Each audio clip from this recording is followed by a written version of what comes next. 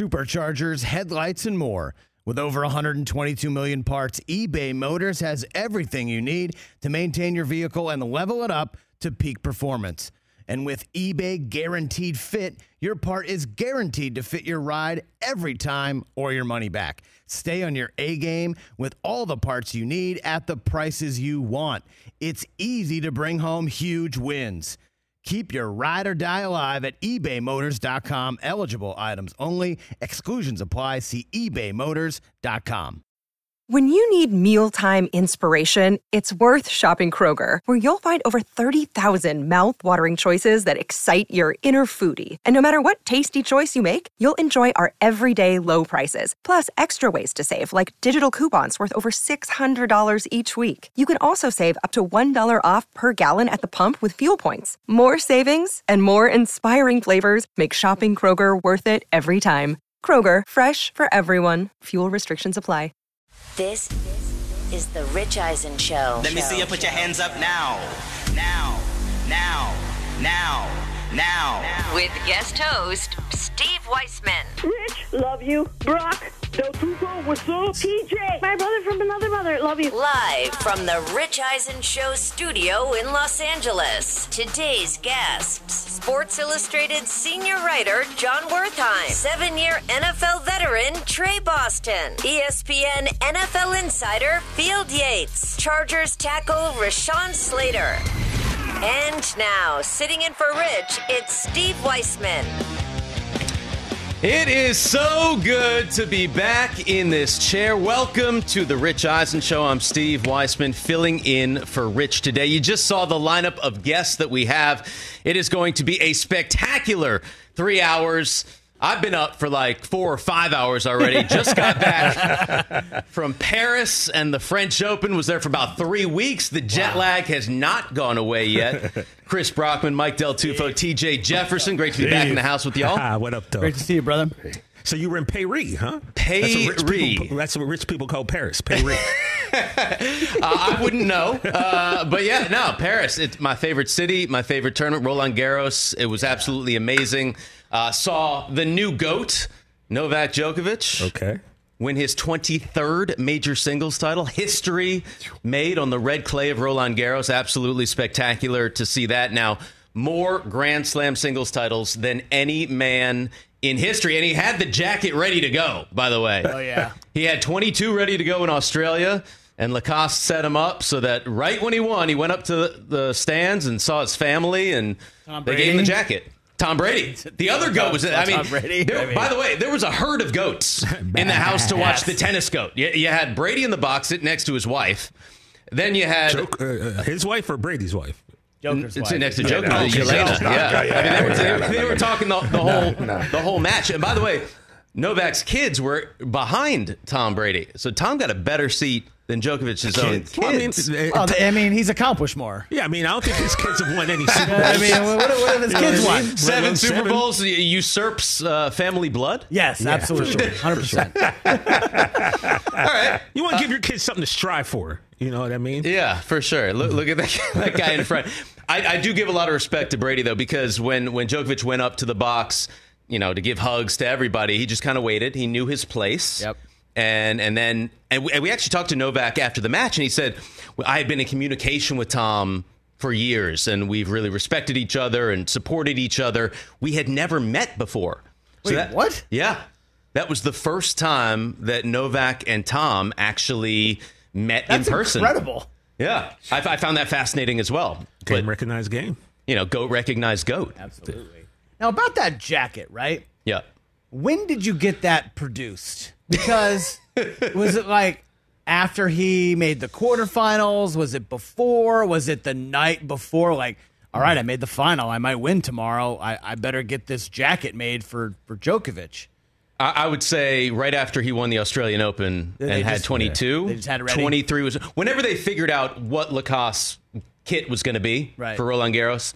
That's when they made it. Okay. They were like, all right. Not afraid of the reverse jinx. No. I mean, this is going into the tournament. There were only a couple guys who had even won it, right? Rafa was not there. So 14-time Roland Garros champion, the guy, clay court king, he was not playing, injured. So going into the tournament, in my opinion, Djokovic was the favorite to win this thing. The betting favorite was Carlos Alcaraz. Yep. So the 20-year-old Spaniard, youngest ever to be number one in the world, he had never beaten one of the big three in a best 3 out of 5 match. And to me, you're not the guy, whether you're ranked number one or anything like that, until you beat one of those big 3 out of 5 at a major, you're not that guy. And so they played each other in the semifinals. You saw what happened. Alcaraz could not hang. His body broke down. Yeah. I mean, he's 20. Djokovic is 36. We asked Djokovic after the match, would you argue if somebody said you're in your prime right now? I said I wouldn't argue. 36 years old. Wow, that's crazy. In his prime. Wow. So to me right now, Novak Djokovic is the GOAT on the men's side. I break down the GOAT into a couple of parts. So you have statistics and you have legacy. Mm-hmm. The stats are the facts. Those are the records.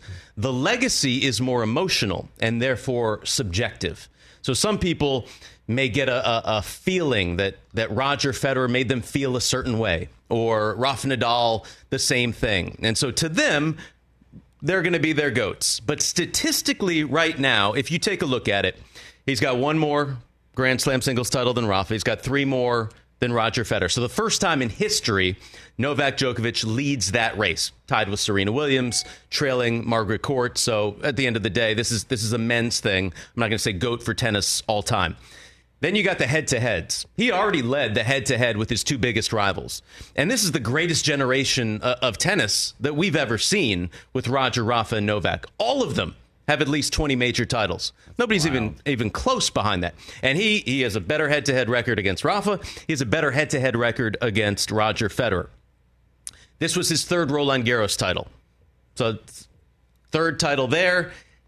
He is the first man to ever win all 4 Grand Slam titles 3 times. It's amazing. It's been done on the women's side. Steffi's done it. Steffi Graf, Serena Williams, Margaret Court did it. But the first man to win all 4 of the majors at least 3 times.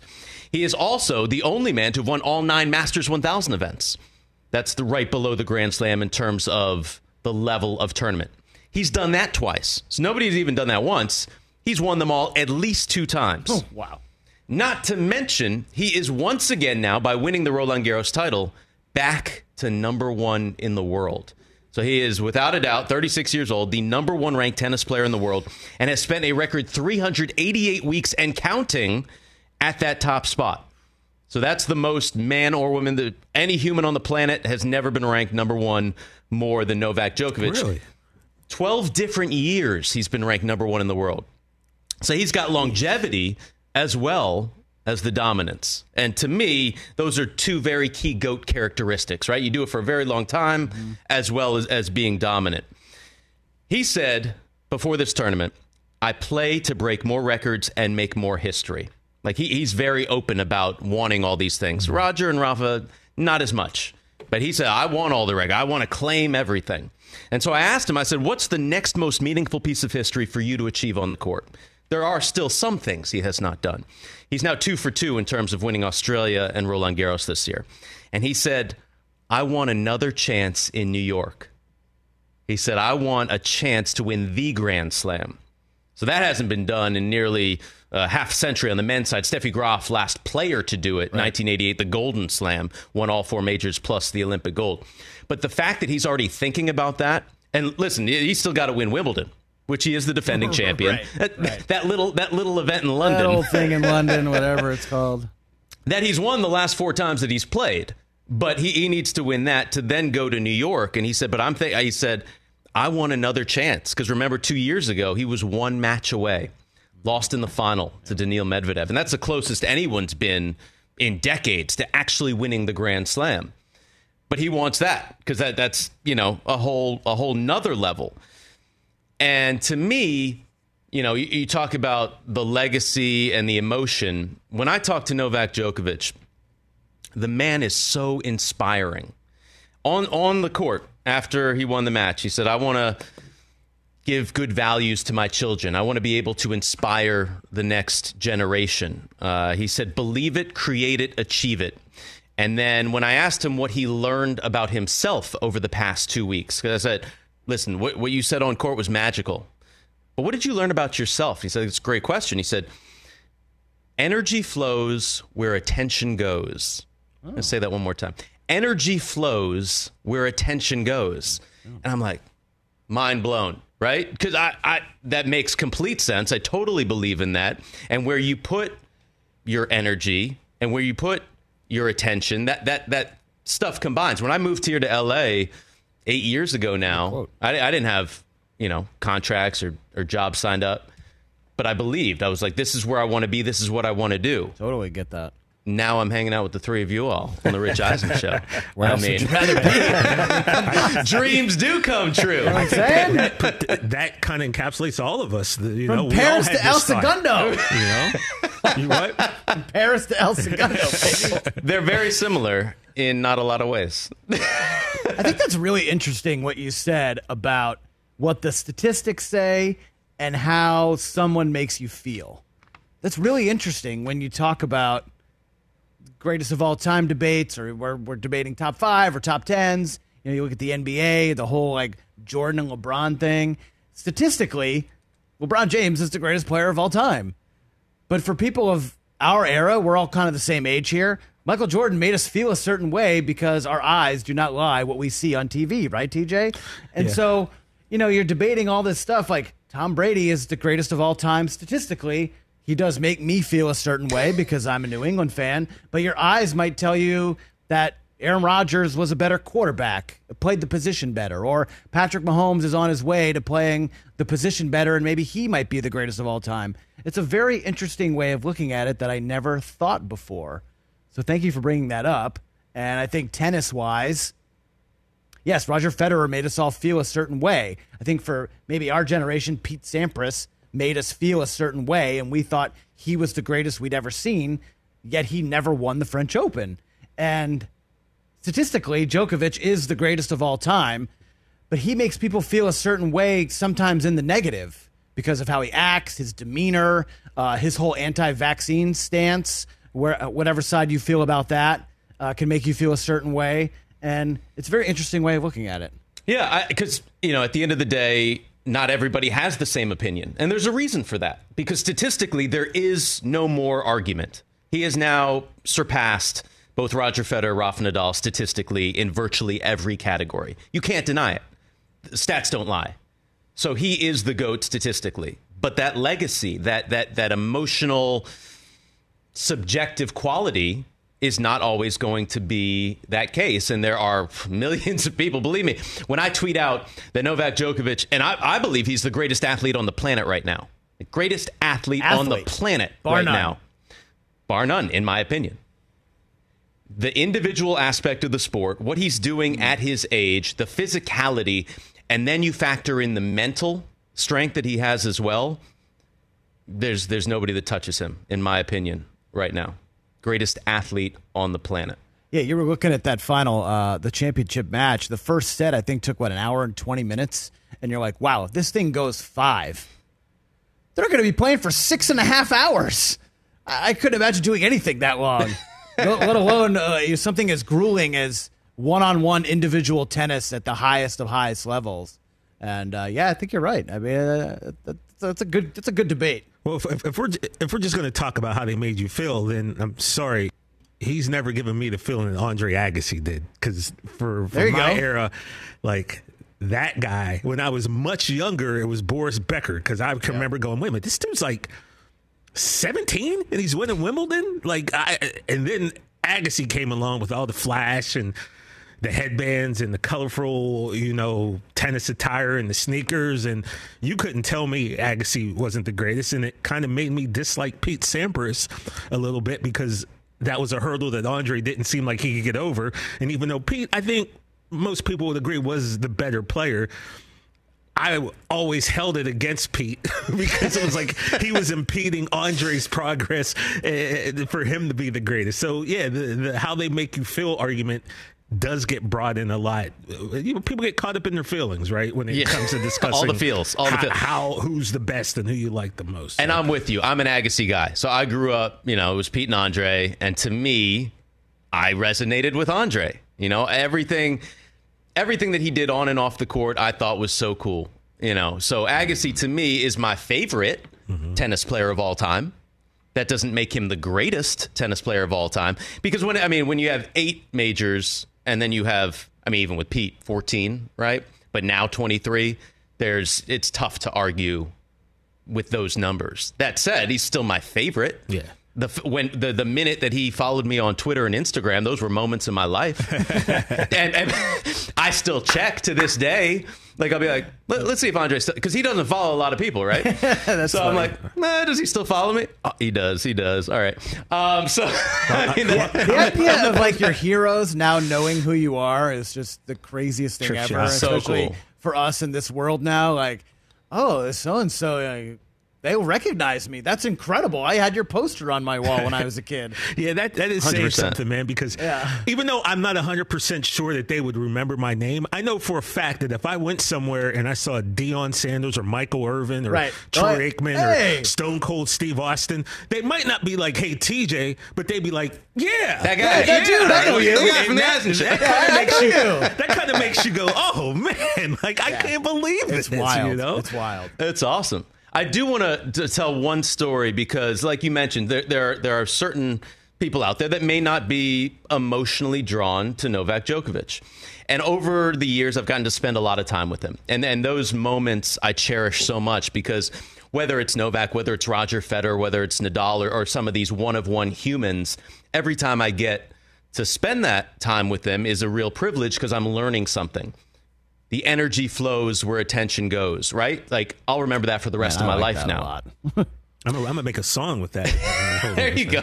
Put the remix in it, right? Right. This is the remix. So after he wins, his 23rd major title, he's on the court for probably another hour doing interviews on the court, doing all the photos, all that stuff. He has to go to press. He's got a million obligations. Our set, the Tennis Channel set at Roland Garros it's outside of the stadium. It's a beautiful set, amazing background. It was. But it's not super close. You gotta walk there. It takes effort to get to our set. And for 15 days in Paris, and this never happens, it was beautiful weather. It was perfect. The sun was shining every single day. They have a roof now on Chatrier. They did not need to use it. It was literally could not have been a more perfect fortnight in Paris. About an hour after the tournament ends, the skies erupt. It is a monsoon. It is a thunderstorm. John Wertheim, who, by the way, is coming up in about 4 minutes on the show. We'll talk a little bit more Paris, but we're on the set. Kind of nervous, scared for our lives because the rain's coming down. Yeah, right? We're seeing literal lightning bolts, and this hasn't happened for 2 weeks. And our boss, Ken Solomon's like, Novak's coming. He's doing one set interview, and it's going to be Tennis Channel. I'm like, okay, great. So, but in the back of my head, I'm like the way how you downplayed it. Okay, great. Yeah. No. But in the back of my head, I'm like, if I was Novak and I just won my 23rd major title, I'm probably tired, right? I've been spending 2 weeks playing tennis. I was doing all these obligations to then have to travel all the way in the rain to the Tennis Channel set to do another interview before I just can go home. I might be like, yo, I got you at Wimbledon. Like, it's good. Like, thanks, but I'm going to pass on this one. But he came in the rain all the way to the set and spent 15 minutes with us, talking about life, talking about tennis, and was like, I'm happy to be here. I'll do anything for Tennis Channel. I love you all. And that, to me, I have so much respect for that at 9:30 at night, after winning the biggest title, he decided to come in the rain with no handlers or anything. He's like, look, he's wet. Wow. And sits on set for 15 minutes. So, if you have some hate, get rid of it. Djokovic is the man. Big congratulations to him. And as I mentioned, we got John Wertheim, who has spent the last 2 weeks with me on set in Paris. He is coming up next. You are watching The Rich Eisen Show. Steve Weissman filling in for Rich today. We'll be right back.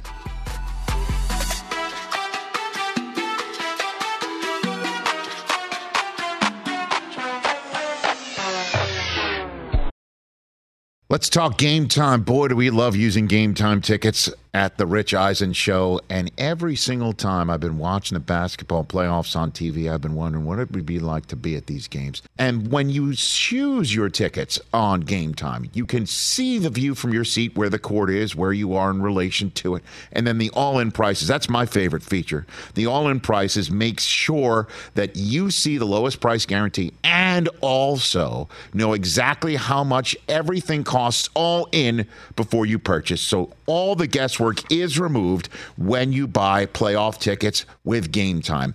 Download the Game Time app, create an account, and use my code RICH for $20 off your first purchase. Terms apply. Visit GameTime.co for restrictions. Again, create an account, redeem my code RICH for $20 off your first purchase. Download Game Time today. Last minute tickets, lowest price guaranteed. Let's talk Sleep Number, people, because quality sleep is so essential. That's why the Sleep Number smart bed is designed for your ever-evolving sleep needs, and the same thing for your partner, so you can choose what's right for each of you whenever you like. Need a bed that's firmer or softer on either side, helps you sleep at a comfortable temperature, quiets your snores or your partner's? Sleep Number does that. My Sleep Number setting is 60. My wife's is 70. 10 numbers apart, but it truly is the world of difference. The Sleep Number sleep that you get is unbelievable. You will love it. J.D. Power ranks Sleep Number number 1 in customer satisfaction with mattresses purchased in store. And now you could save 50%. That's 50% on the Sleep Number limited edition smart bed for a limited time. For J.D. Power 2023 award information, visit jdpower.com/awards. Only at a Sleep Number store or sleepnumber.com. Back on the Rich Eisen Show, Steve Weissman filling in for Rich today. Give us a call, 844-204-RICH. We are on the Roku channel as well as Sirius XM. And we have our first guest coming up. It is my friend. He is a 60 Minutes correspondent, the executive editor of Sports Illustrated, New York Times bestselling author, and one of my analysts at Tennis Channel, the great John Wertheim, joins us now on the phone. John, thanks so much for calling in. You spent 16 straight days in Paris with me, 12 hours a day. Have you recovered from the trip? I was going to say, are you not sick of me? You didn't want another guest. Probably you've heard a lot of this voice. Good to be with you. How are you? Doing well, doing well. I just named all of your jobs, so obviously you just got back from. What are you working on now?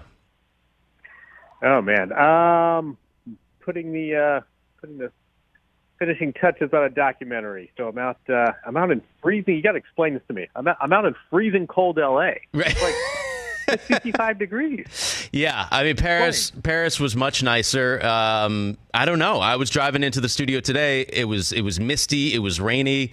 I don't like it at all. I was hoping, for the Paris weather to come back to L.A. But it's interesting because whenever we have you on Tennis Channel, a lot of times we have you on Skype when you're not on location. We're like, where in the world is Wertheim? And you're always, doing some story in some other destination of the planet. What do you enjoy most about each of your different roles that you have?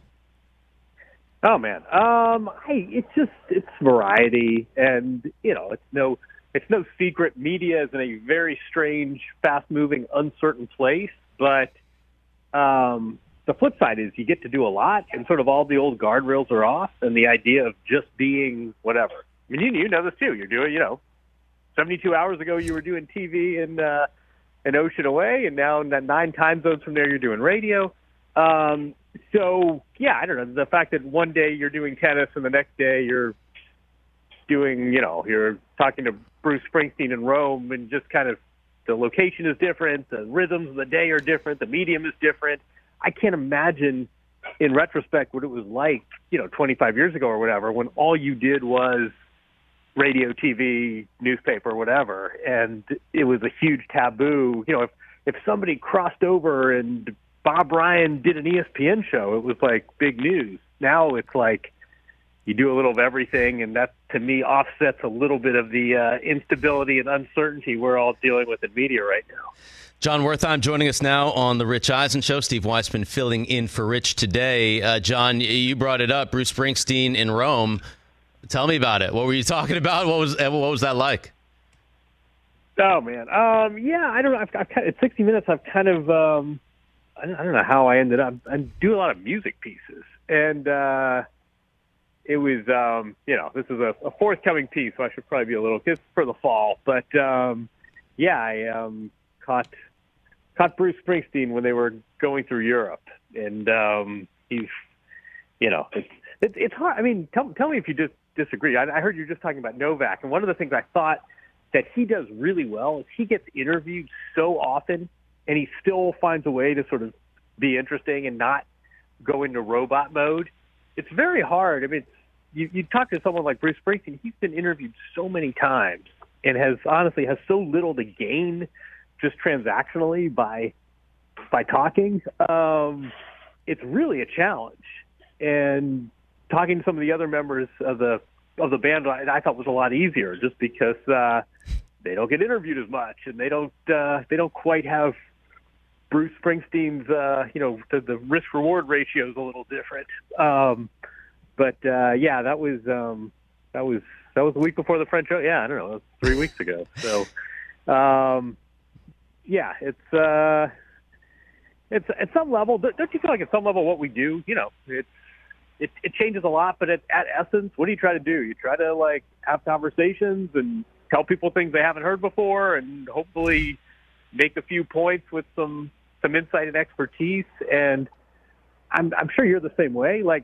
Our jobs have been a lot different than what they started out being, but in some other ways, they're basically the essence of what we do is pretty much the same, even if we're doing it in places and on platforms that we never imagined when we got into this game. Yeah, just making connections, human connections, telling stories. I totally agree 100%. I mean, you also recently did a profile on Charles Barkley. What did you learn about him that maybe you didn't know going into that story? I think the beauty of that piece is that we went to Leeds, Alabama. We went to his hometown. And so if we'd done it in Atlanta at the studio, it would have been fun. You would have gotten Kenny and Charles and told stories. But this was just a totally different look at Barkley. And what you realize is, it's funny because Leeds, Alabama is actually maybe 90 minutes from Atlanta. So people say, oh, you came such a long way. And you're like, actually, geographically, it's not that far at all. But, we spent 2 days where Charles grew up. And we just, you get a real sense of his upbringing. You get a sense of his values. In a weird way, he was sort of raised in a two-parent home, but the parents were his grandma and his mom. And it's sort of, he was very, very sort of generous with his time and his candor. And there was I heard what you're saying about Novak. It was the same with Charles. There was no entourage. There was no publicist. It was just Charles taking me around his old stomping grounds. And I think the producer, Dragan Mihailovic, is sort of a sports producing legend. I think his genius of look, we don't want to do the obvious story and just camp out in Atlanta and have this be the 60 Minutes version of Inside the NBA. The fact that we did it outside of a usual context, I think, really helped the piece. Who's been your favorite person that you've been able to profile on 60 Minutes?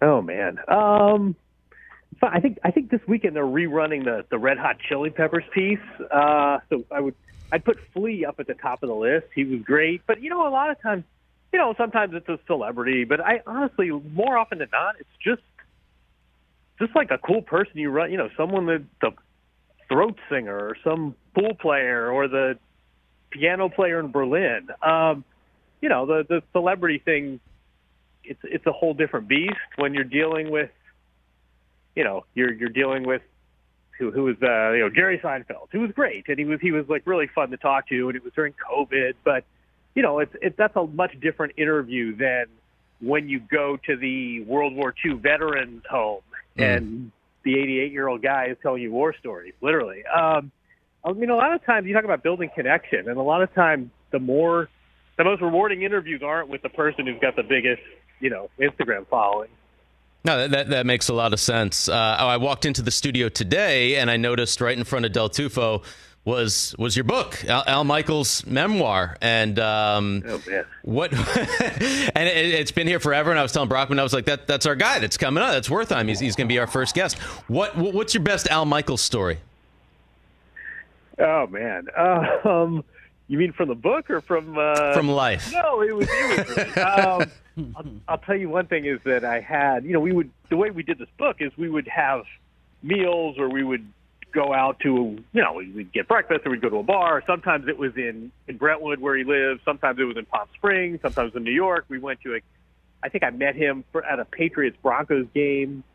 We stayed at the hotel in Boston. But anyway, we'd have these conversations, and it was honestly such an easy book to read, to write, just because he's such a good storyteller. It was kind of like, story time with Al, and it was really entertaining. And then I just kind of tried to structure it and fill in some gaps, but I would get it all transcribed. And, it's like a court stenographer. They're not really listening to the content. They're just kind of whatever gets said gets on the page. And Al's a really finicky eater, and he doesn't like vegetables. And there's a whole, I'd be reading the transcripts, and it would say, Howard Cosell came out of the Metrodome, and he was already drunk by then, and the car was waiting, and capers, those are capers. I didn't want any capers. And what I realized after a while was that everything that came out of his mouth, including his instructions to the waitstaff to get the vegetables off his plate, made it onto the transcript. So every now and then I would come across something, and I would say, wait a second, where does that fit in? And then I realized it was just the stenographer, just the transcriber taking everything out of Al's mouth. So I have a lot of great stories about sports from the 70s, 80s, and 90s, and OJ and World Series, but I also have a lot of Al telling the waitstaff that he couldn't have capers on his steak.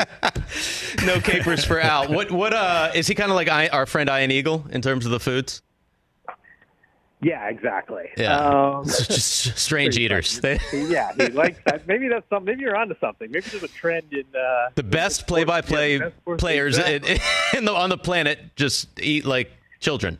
Yeah, there's no intersection. He's never had salad in his life. That's wild. He's at the top of his game still, but not a young guy. You got to try to go 70+ years and never eat salad once. But yeah, I think you're onto something.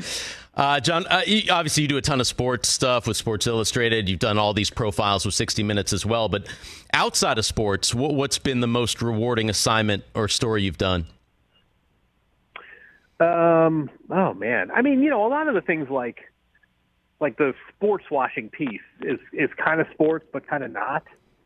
And that's obviously, a top of mind story right now. But, I did a story on, these World War II, sort of these soldiers, this intelligence unit that nobody knew about, that just, the documents came declassified. And so all of these basically is what started as the CIA, but these were sort of German, a lot of them were Jewish, but a lot of German immigrants to the U.S., and they sort of enlisted in this camp and were used for intelligence because they could speak the language. They knew not just the German language, but they knew the culture and the slang and the food and even the sports stars. And so they were really good spies. And the story came out a few years ago, and basically, I had access to it in these names because a lot of this became declassified. But before these guys died, the story came out, and there was a lot of attention, and people wanted to option it for film. But also, the government basically began bestowing awards on these guys. They couldn't do it previously because a lot of this was classified information. But the story came out, and a lot of these guys, before they were, these guys are in their 90s now, and some of them have passed away in the last 2 years, but they've gotten any number of awards, and some of them were they brought to Washington, D.C., and they met President Biden, and these guys are in the very, very tail end of their life. These were, they played a huge role in World War II success in 1944 and 45, and here they are almost 75 years later getting recognized. That was just sort of from a gratification standpoint, I'd put that one up there. That's fascinating. We're here with John Wertheim from Sports Illustrated, 60 Minutes, Tennis Channel, New York Times bestselling author. Steve Weissman in for Rich on the Rich Eisen Show today. And you brought up the sports washing, and I know you sat down with some folks in Saudi Arabia. What was your reaction? We're watching the U.S. Open right now go on at LACC to that latest news of the PGA Tour merger with Live Golf. I would love to say I saw it coming. I'm absolutely gobsmacked. I think it sort of falls into that shocking but not surprising category, where especially the way all of this was cloaked in morals by the PGA, and sort of, these guys have a bottomless pit of money, but do you really want to be aligning with this regime? I mean, that was kind of their big selling point, to keep these golfers loyal to the PGA, to then a year later basically completely 180 that. It was astonishing. I said to someone else, like, we're accustomed to having business leaders sometimes gloss over the truth or not, spin things in a particular. I mean, we're not naive here, but I'm not sure I've ever seen a business leader in sports or outside just complete hypocrisy. I mean, just an absolute 180 with an active legal case and with nothing sort of materially changing the facts on the ground apart from money. It's really interesting to see how this is going to play out. It's interesting to see if this gets, I'm not 100% convinced this will sort of get all the approval. It's one thing to have a press conference and a press release. It's another thing to actually have all the antitrust and all the regulators sign off on it. But I think both in golf and then more broadly now, is this sort of been normalized? And next time the Oakland A's or the Ottawa Senators come up for sale, I imagine there will be a Saudi bid. I mean, I think this is really potentially pretty transformational in sports business. Absolutely. Here with John Wertheim from 60 Minutes, does a great job there. Obviously, Sports Illustrated and Tennis Channel as well. So you work for these just institutions, John. I mean, 60 Minutes been around forever. Sports Illustrated, that was the magazine for me growing up. Tennis Channel, best tennis team in the game. What is there still something that you would like to do? What's something you'd still like to pursue out there? Oh man. Yeah, I don't know. I mean, I think there are always sort of more books to write or more document. I'm sort of playing in this documentary space, but some of it is just kind of seeing where all this is going. I mean, you sort of alluded to it. I mean, Sports Illustrated still exists, but I'm no illusion that it's not the force it was when you and I were growing up, and who knows what the future of linear TV is, and who knows? I mean, who knows where podcasting is? I mean, it's such a weird time in media, but I think there's also people are always going to want news. They're always going to want sort of informed opinion, and some of it is just kind of figuring out where the platforms are going to be, because they're moving very quickly, and nobody knows anything is what I've kind of you go to one meeting and it's, I mean, two years ago everyone and their brother was on the podcast train, and now that seems to have lost some momentum. I mean, just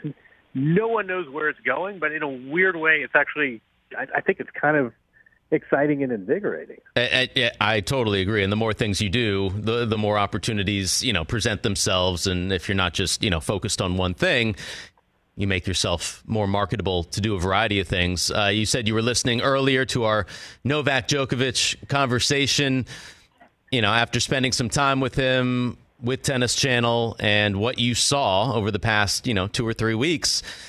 Who's your GOAT? Yeah, I think we need to take out there's dirt on the shovel. There's embalming fluid is out. I think the tennis GOAT debate was, so a lot of fun for 10 plus years, and there were a lot of passion and a lot of opinions. But boy, I don't know where you are on this, but just as a math exercise, it's really, really hard to arrive at a conclusion other than Djokovic. And people are still out there trying, but you've won the most majors. You've got the superior head-to-head. You've won all the majors at least 3 times, which none of the other 2 guys haven't. Most weeks at number 1. I mean, it's really hard, I think, to especially after what happened Sunday.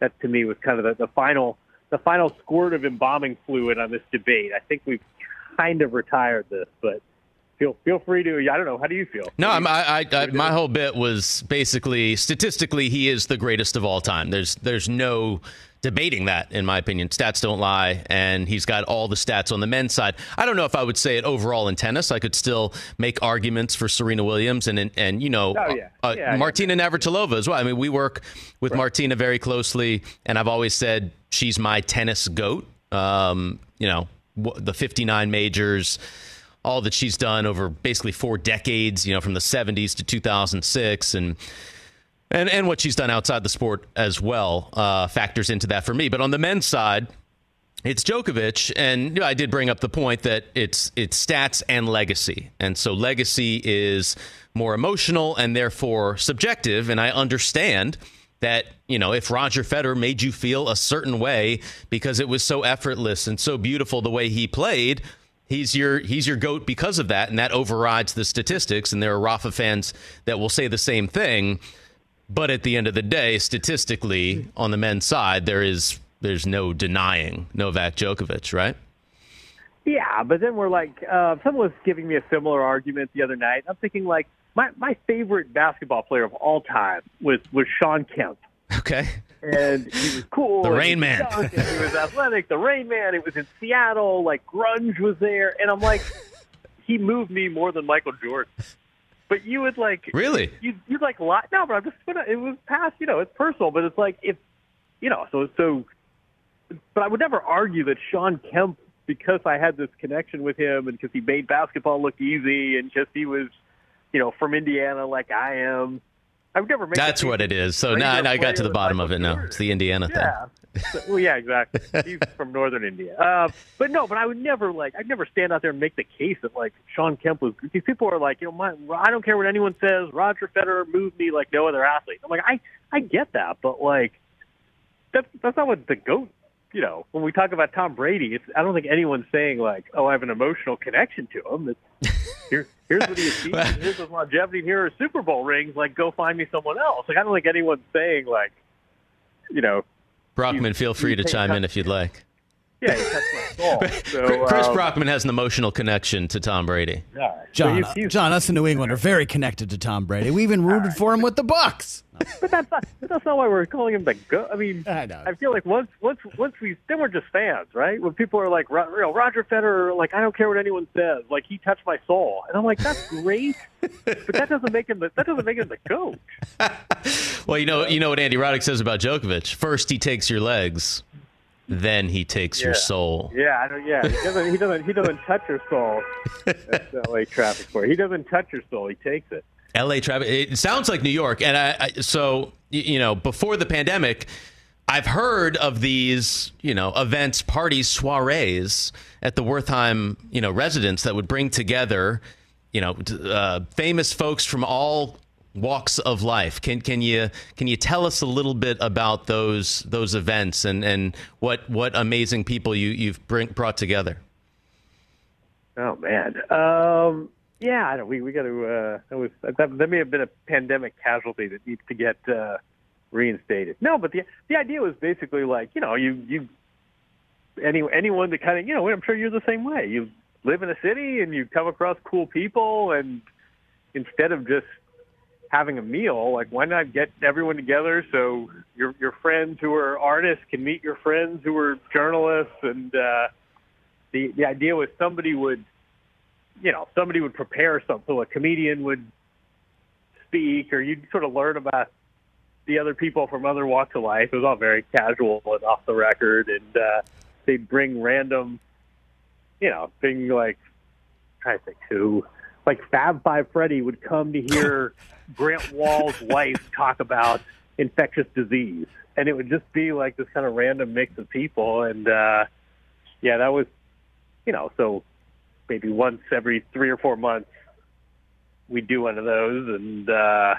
probably needs to get reinstated now that COVID is not COVID friendly. So you got to bring that back. COVID casualty. Yeah, we got to bring that back. Would you invite Cara Delevingne to one of these? Oh, So a little backstory to this. Or you could tell it, John. Oh man. I don't know. Well, not sure we should go here. All right, we'll stay away. Delevingne briefly resided in my place of residence. Rented John's apartment in New York. All right. May not have, taken care of it the best way. Oh. John, isn't that what Prince did to Carlos Boozer's house? Yeah, there you go. Yeah, exactly. You ever hear the second part of that story? The Carlos Boozer Prince story? Go for it. That's one of the all-time great sports stories. All right. When Carlos Boozer came, and he's like, his dining room was a barber shop, and there was like a Prince. Did you ever hear this? It's a great story. This is when Prince rented Carlos Boozer's place in where was it? Beverly Hills, I think. Yeah. And there was like, he like put a bowling alley. It was like a dance floor, and he basically said, here's a check. Carlos Boozer came home by mistake, and he thought he'd gone to the wrong home.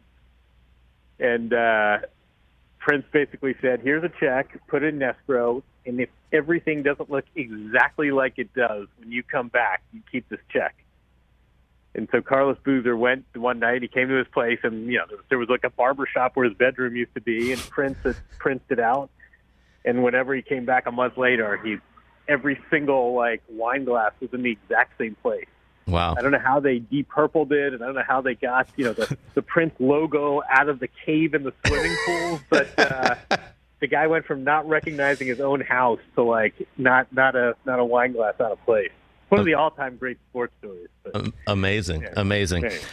John, really appreciate you spending some time with us this morning. Good luck with the documentary here in L.A. I look forward to seeing you at Wimbledon in like 3 weeks. And once again, we'll spend 12 hours together every day for 2 weeks. Yeah, exactly. See, this was just this was like a little amuse-bouche. You guys, exactly. Thanks for having me. It was a pleasure. All right, thanks, John. John Wertheim does a fantastic job with us at Tennis Channel, 60 Minutes, Sports Illustrated. Obviously, you saw the book that he wrote with Al Michaels. Rents his house out to models when he travels to Paris, and incredible. He's honestly like one of the most interesting people on the planet, and you may not know that without knowing him. But the more I get to know John, the more I love John, and just realize he's into so many different things. He's a brilliant guy. He went to Yale, he went to law school at Penn, and now runs the media world. But much more still to come here on the Rich Eisen Show. Give us a call, 844-204-RICH. We'll be right back.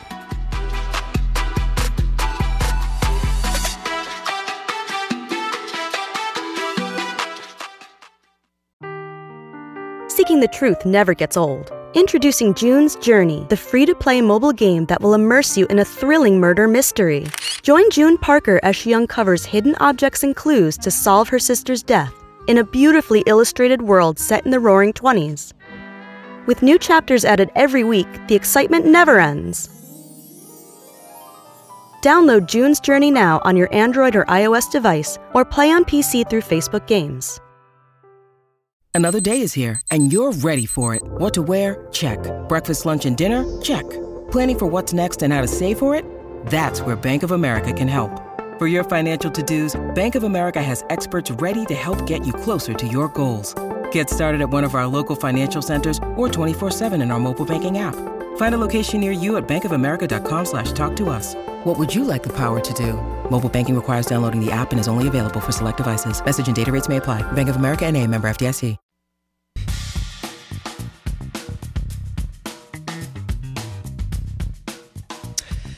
And welcome back to the Rich Eisen Show Radio Network. Steve Weissman in today, filling in for Rich while he is on a glorious trip in Israel. I am sitting at the Rich Eisen Show desk, furnished by Grainger, with supplies and solutions for every industry. Grainger has the right product for you. Call, click, Grainger.com, or just stop by. Call us as well, 844-204-RICH. Watch us on the Roku channel, channel 210.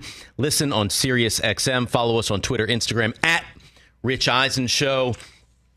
The Nuggets just won the NBA title. They have a parade today, and then basically it's going on, and this is the delay of Nikola Jokic going home. Basically, he would prefer he would prefer to be in Serbia right now, but he's got to be at this parade. that man, the MVP. And the fact that we talked about Novak Djokovic earlier in the show, but the fact that we have the number one basketball player on the planet comes from Serbia, and the number one tennis player to ever play the sport is from Serbia, a country of less than 8 million people. Wow. Less than the total population of New York City. And they have produced two of the greatest current athletes on the planet. Is mind-blowing. It's fascinating. Vegas also winning the Stanley Cup, first time. So Nuggets, first time NBA champs. Vegas Golden Knights, first time NHL Stanley Cup champions. Got us to thinking, who do you think would be the next team to win a first championship? So there's plenty of options across the four major sports. In fact, there are 12 NFL franchises still looking for their first title. That's nearly 40% of the league. Brockman, any of those pique your interest? Let's see. I think, first and foremost, you got to look at the quarterbacks of these teams. So you're looking at Cincinnati. You're looking at the Los Angeles Chargers. You're looking at anybody else really with a great shot to win a Super Bowl Buffalo this year? Buffalo. Yeah, Buffalo. Okay. I mean, they just. Yeah. I mean, they haven't really. Now that Diggs and Allen are cool again. They're buddies now? Yeah. Just give it 24 hours and something will change. I think you're looking at probably those three as the best shot to get over the hump this year and in the near future. Okay. We got 8 NBA franchises yet to win a title, TJ. I would say the Clippers with a healthy Kawhi Leonard and Paul George. You know where my heart is in this in this combo, man. And the Suns, I mean, right? With KD and Devin Booker. That's a good one. But the question is, who do I think will be the next first team to win? Yeah. I've been beat down too much by the Clippers, so maybe the Suns. They get a full year of Durant and Booker together, see what they can do about their point guard situation. Maybe. I'm hesitant to say the Clippers just because I don't want to jinx them any further than they've already been jinxed. You're listening to The Rich Eisen Show. I'm Steve Weissman, filling in for Rich today. I think if we're talking about first to win, I think it's the Tampa Bay Rays. Yes.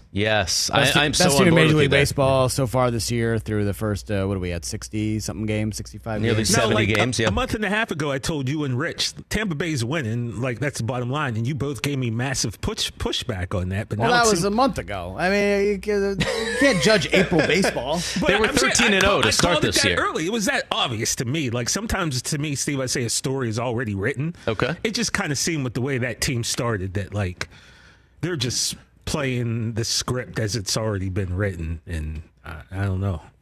I agree with Chris though. That was my pick. That seems. The Rangers are the second best team in baseball, and they've never won a World Series either. True. Both in the AL, so potentially would have to play each other. But Rays right now, most homers in the AL, most steals in baseball, on pace to win 114 games. Jeez. Pitch well. I don't know. Once it comes to the postseason, you never know, right? That's true. You never know. We've seen them kind of blow it before. So, most recently, what was the pandemic? Blake Snell. Yeah. Also, 11 teams still haven't won a Stanley Cup. Mm-hmm. So a lot of opportunity in the NHL, and one of those teams, the Florida Panthers, were just in the Stanley Cup Finals. In fact, we were guaranteed a new Stanley Cup champion. So congratulations. They've been awesome recently too, because they had the President's Cup a couple years ago. So. President's Trophy. Yes. Apology to the hockey heads, Mike Hoskins. You're listening and watching to The Rich Eisen Show. Steve Weissman filling in today. Trey Boston coming up.